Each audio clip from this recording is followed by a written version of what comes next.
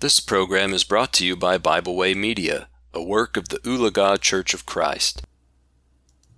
Hello, and welcome to the podcast, Spiritual Appetizers, small devotional tidbits to stimulate the spiritual appetite. Matthew chapter 4 and verse 4 says, "Man shall not live by bread alone, but by every word that proceeds out of the mouth of God."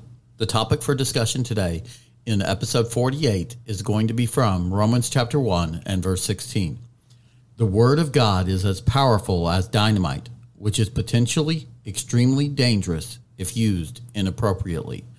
Romans chapter 1 and verse 16 reads, "For I am not ashamed of the gospel of Christ, for it is the power of God to salvation for everyone who believes, for the Jew first and also for the Greek." Paul, writing to the church at Rome, wanted the church at Rome to know where the power of God is. The power of God is in the Word of God. The power of God unto salvation is in the gospel, because it's in the gospel, in the Word of God, that we find how to be approved of by God. Paul, writing to the gospel preacher Timothy, in 2 Timothy chapter 2 and verse 15 said, "Study to show thyself approved unto God, a workman who need not be ashamed, rightly dividing the word of truth." Paul told Timothy that he needed to study the word of God in order to be approved of by him. In Hebrews chapter 11 and verse 6, the writer of Hebrews said, "But without faith it is impossible to please God. For he that comes to God must believe that he is, and that he is a rewarder of those that diligently seek him." This goes very well with what Paul said to Timothy. Study to show thyself approved. Because without faith, we cannot be pleasing to God. We cannot have God's approval if we do not have faith in our lives. Paul, writing again to the church at Rome in Romans chapter 10 and verse 17 said, "Faith comes by hearing, and hearing by the word of God." The word of God is as powerful as dynamite, which is potentially extremely dangerous if used inappropriately. And this is the reason Paul said, "I am not ashamed of the gospel of Christ, for it is the power of God to salvation to everyone who believes, for the Jew first and also for the Greek." In verse 17 here in Romans chapter 1, it says, For in it the righteousness of God is revealed from faith to faith, as it is written, the just shall live by faith." Hebrews chapter 11 and verse 6, "But without faith it is impossible to please God, for he that comes to God must believe that he is, and that he's a rewarder of those that diligently seek him." In verse 17, "For in it the righteousness of God is revealed." The righteousness of God is revealed through the word of God, from faith to faith, from one person teaching another person, so that they can live by faith. This is why Paul was teaching the young gospel preacher, Timothy. It's why he told him to study to show thyself approved unto God, a workman who need not be ashamed, rightly dividing the word of truth. He was sharing his faith and what he's learned about God with Timothy.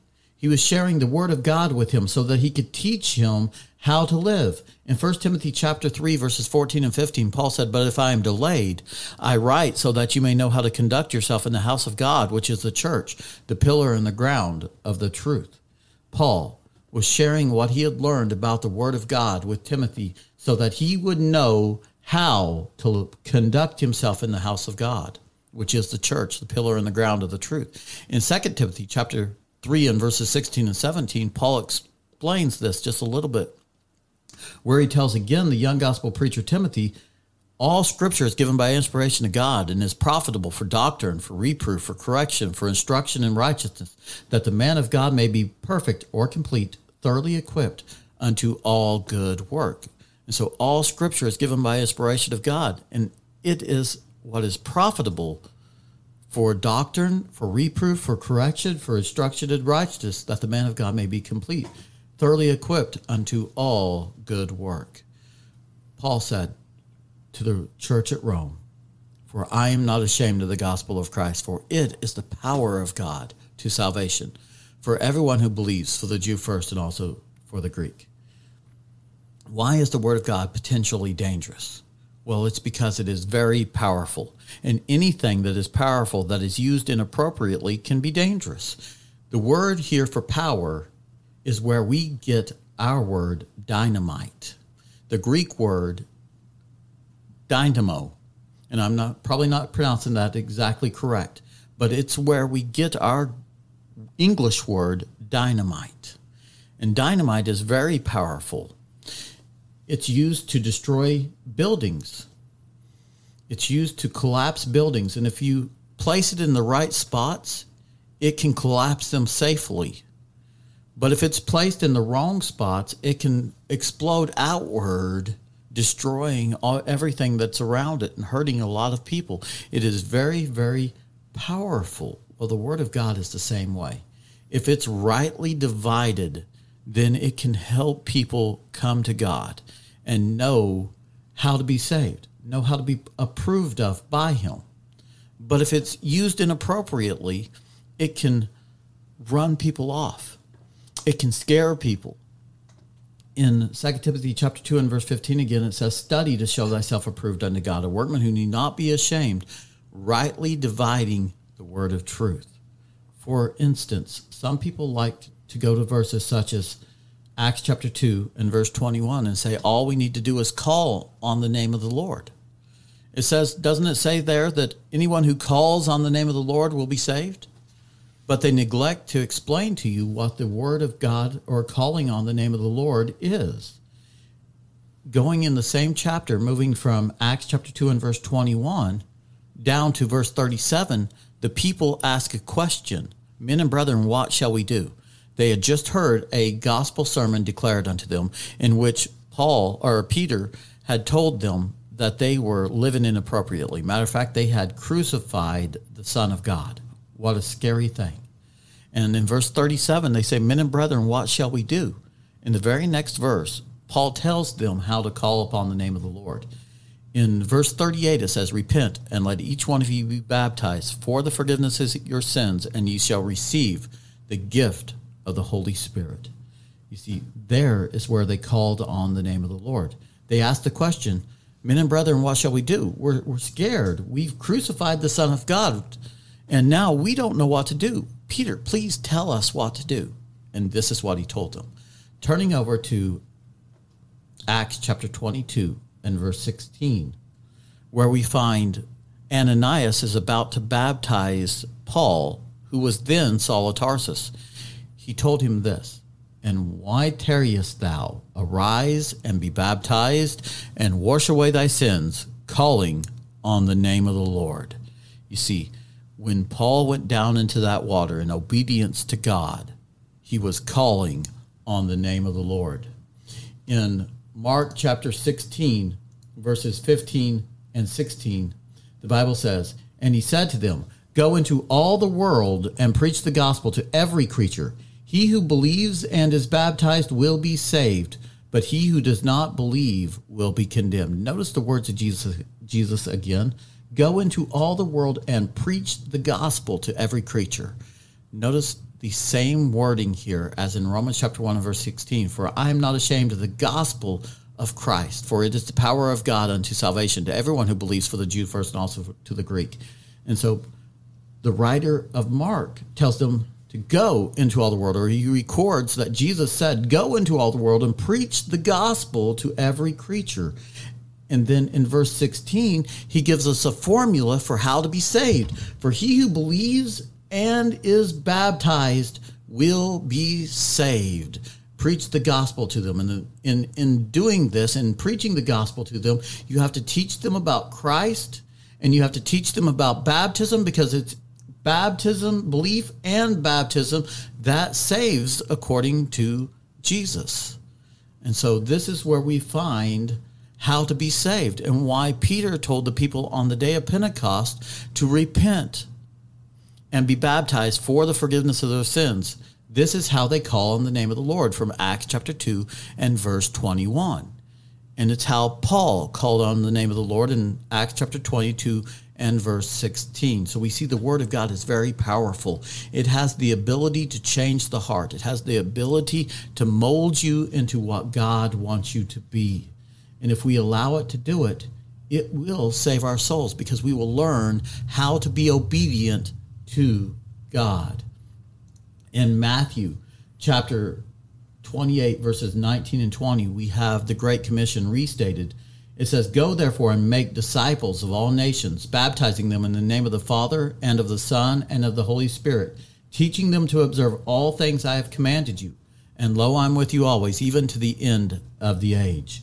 Go therefore and make disciples. The Word of God is powerful because it makes disciples, but it is also dangerous in the sense that if it is not used appropriately, if it's not taught properly, we see how one verse in Acts chapter 2 and verse 21 can be twisted and changed. And if it is twisted and changed where all you have to do is believe in order to be saved, then the power is taken out of it. And now, instead of being helpful for the soul, it's damning to the soul because it doesn't teach you everything that you need to know about God's word in order to be saved.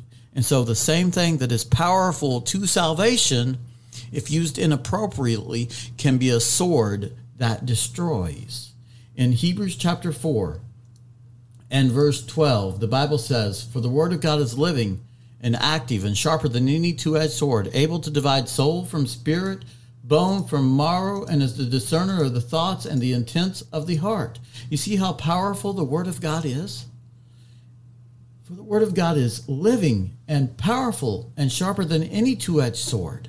There's no sword alive that is sharper than the word of God, piercing even to the division of soul and spirit and of joints and marrow, and is the discerner of the thoughts and the intents of the heart. And then going on into verse 13 of Hebrews chapter 4, and it says, "And there is no creature hidden from his sight, but all things are naked and open to the eyes of him who we must give an account."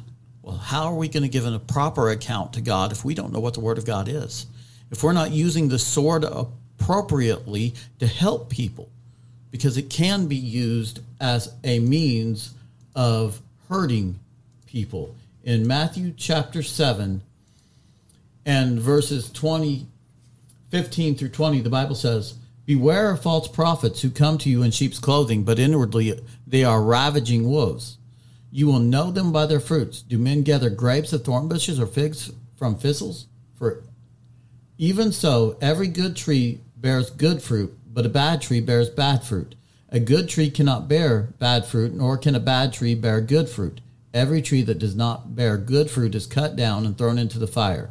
Therefore you will know them by their fruits." And so we see here that the word of God can be powerfully taught in the wrong direction as well. False teachers can teach the word of God inappropriately and bear bad fruit. Beware of false prophets who come to you in sheep's clothing. They come to you in sheep's clothing because they want you to believe them. They want you to think that they are a preacher of righteousness so that they can draw you away from the truth and draw you unto fables. In 2 Timothy chapter 4, starting in verse 1, it says, "Preach the word, be instant in season, out of season. Reprove, rebuke, exhort with all longsuffering and doctrine. For the time will come when they will not endure sound doctrine, but will heap up to themselves teachers having itching ears. And they will turn their ears away from the truth and be turned unto fables." They're going to be turned unto people that are tickling their ears. And these people are going to come in sheep's clothing so that you don't run away from them. If you put a frog in water and you slowly turn up the heat, it will boil to death. But if you turn up the heat first and the water's already boiling and you throw the frog in, it tries to jump out and get out of the water. And so this is why false prophet or false teachers come to you in sheep's clothing. The word of God is powerful as dynamite, which is potentially extremely dangerous if used inappropriately.